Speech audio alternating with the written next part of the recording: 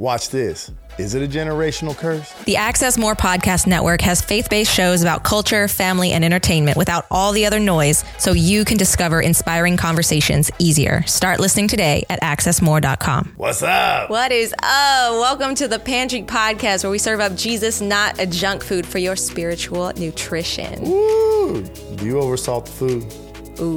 Ooh, that's a question. No, I don't. Oversalt the food? I can't handle the amount of salt I used to have. Like now, it hurts. I think I grew up because right. Yeah. I grew up on iodine. What is that? Iodized. Iodine salt. Well, it's iodine in it, so they call it, it's iodized. Perfect. See, I don't even, look, I wouldn't even know what that says anymore. I thought that was just salt. I was like, right. I thought that was the only option. And then there was sea salt, and then there was Himalayan salt. And actually, that's when I shifted. Yeah, that's when we shifted. What's this cool thing? Trends always play. It's pink. It's pink. It's good for you. It's from the ocean. Okay, I don't do oceans no more. I do the Himalayan. So now I guess I'm destroying the earth. I'm just kidding. There's thank goodness we're not an environmental show, because we're ill-equipped for that. We live this life, okay? We do our best. I do Himalayan because I'm afraid of what? Let's just be real. I do Himalayan because I'm afraid of the microplastics in the ocean. And then a good friend is like, yeah, but like, isn't there radioactivity in the Himalayan? I'm like, you know what? At this point, Jesus, take the wheel. I'm eating now. Thank you. I guess we better get to the episode. No, but seriously, because this is part of the episode. Because depending on how you were raised, okay, so I'm using salt as an analogy. Yeah. I'm using salt as the analogy because I was raised on iodized salt. Right, me too. So therefore, that's what we ate. And when I went to Himalayan, now it's kind of interesting. I do Himalayan salts. I do sea salts. I don't do the iodized salt. But when I go to a restaurant that uses an iodized salt, or I go to someone's house that has iodized salt, it is like super salty, because how I was brought up and what I was eating became something that I was accustomed to. Right. It sets your standard. You know, it's not like you pop out of your mother's womb and you're like, here are my dietary preferences and restrictions, mommy and dad. It's like they just make stuff and you eat what you eat, and that's what you become accustomed to, and it shapes your perceptions, your perspectives, your inclinations, all that stuff. Yeah. Absolutely. We have these inherent traits, right? The preferences, like you said, the perceptions. We have, okay, hold on, here we go, because we're going to carry it now. Patterns of sin. So let's take it away. Let's look at the salt now for like sin. No, y'all, I'm not calling iodized salt the sin. Though I feel betrayed sometimes with the amount of salt on my stuff. But oh yeah, it's getting bad. Like, I don't know what it is too. It's getting bad. Like the beans today. Don't say whose beans, but the beans from that chain restaurant. But not only that, but we ate at a place the other night, and it's like, I'm like, okay, and someone mentioned saltiness, and then all of a sudden I get my food and it's like, whoo, it's a little bit stiff. But it's because I've changed a pattern in my life. A pattern was changed. So here we go. Generational curses. We hear this all the time. We hear about generational curses. We hear about, this connection. And sometimes it gets way out there, like on the super spiritual, everything weird, funky is side. Not a generational curse, y'all. Yes. Sometimes you just, your own suck causes it, okay? But it's not all the time. Sometimes you do get to blame your family. But we could say it though. I think we could carry the generational curse. Oh yeah. I mean, all have fallen short. Of the glory of God. Romans 8:23. Adam, the fall Adam. Hello, sent into the world. Hello, we sin. Right. I mean, so it's there. And we're going to talk about two sides of that, because I think as we talk about the curses, it's how we act now. I think when as we unpack this episode, the way I was thinking about this, it's like, okay, cool. We can sit here and talk about, is there generational curses? Is there not generational curses? Should we call it a generational curse? Should we not call it a generational curse? How about we call it, how do my actions now impact those around me? Yes. And we carry it on from there. Yeah, I like to think of it as, what have you inherited, and what will those that follow you inherit? Right. And no matter what you call it, if it's not literally the translation out of the Bible, then certain people will have an issue. But that's not really what we're saying. We're thinking more of like, what is the impact? Since we know biblically that sin is impactful and that sin shapes other people, Right. And it shapes you and your future choices, then it makes sense, whatever people want to call it, whether it's a generational curse or whether it's the chip on your shoulder, the skeletons in your closet, the demon on your shoulder, whatever you want to call it, right? You can choose your preference. It's important to know that these are the things that we inherit, and we can also inherit the blessings of our family. Right. When there's righteousness, when there are good choices, we get to inherit. We can inherit debt. We can inherit like financial blessings. We can inherit bad character traits and bad habits. Right. We can inherit good character traits and good habits.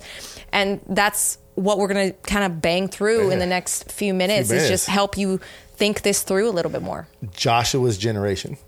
Imagine what those kids went through. You said something. Yes. They received blessings when they received blessings, and they received curses when they received curses. Yeah. When you look at Exodus 25, it's one of the verses that gets really blown out when we talk about generational curses. Is when it says that the Bible says that children are punished for the sins of their fathers to the third and fourth generation, right?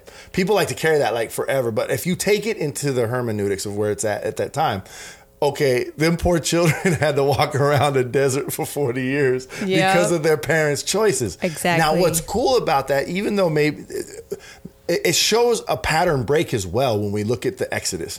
When we look at the 40-year end, right, you see Moses taken away, the parents are, and the kids are allowed to go into the promised land. So the hopefulness there. But we got to remember that when we acquire sinful habits and beliefs that negatively affect our lives, they affect those around us, okay?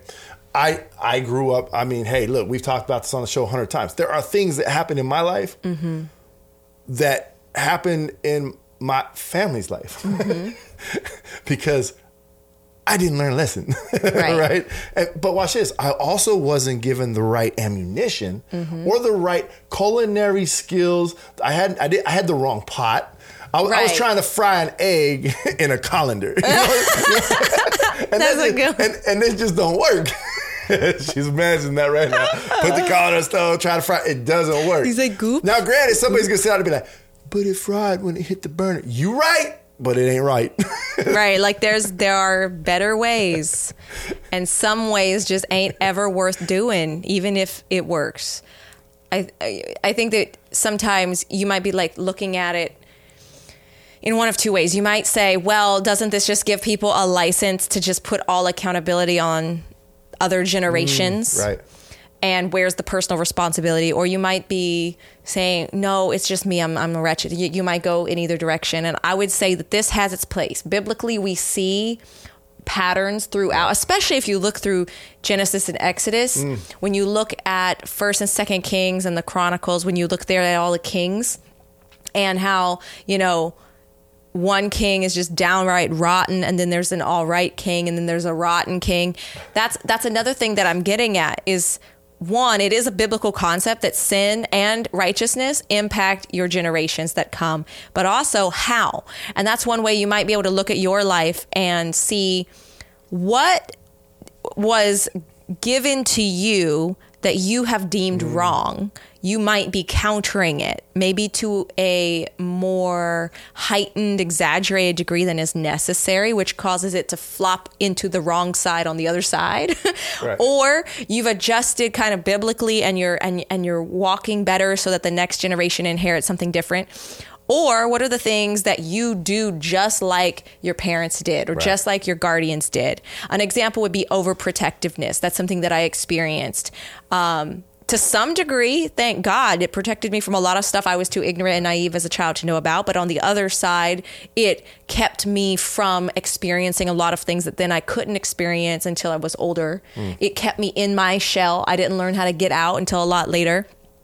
But then you see overprotectiveness. You see people who go far this way where let my kid run around, whatever, who cares? Because, I was too sheltered.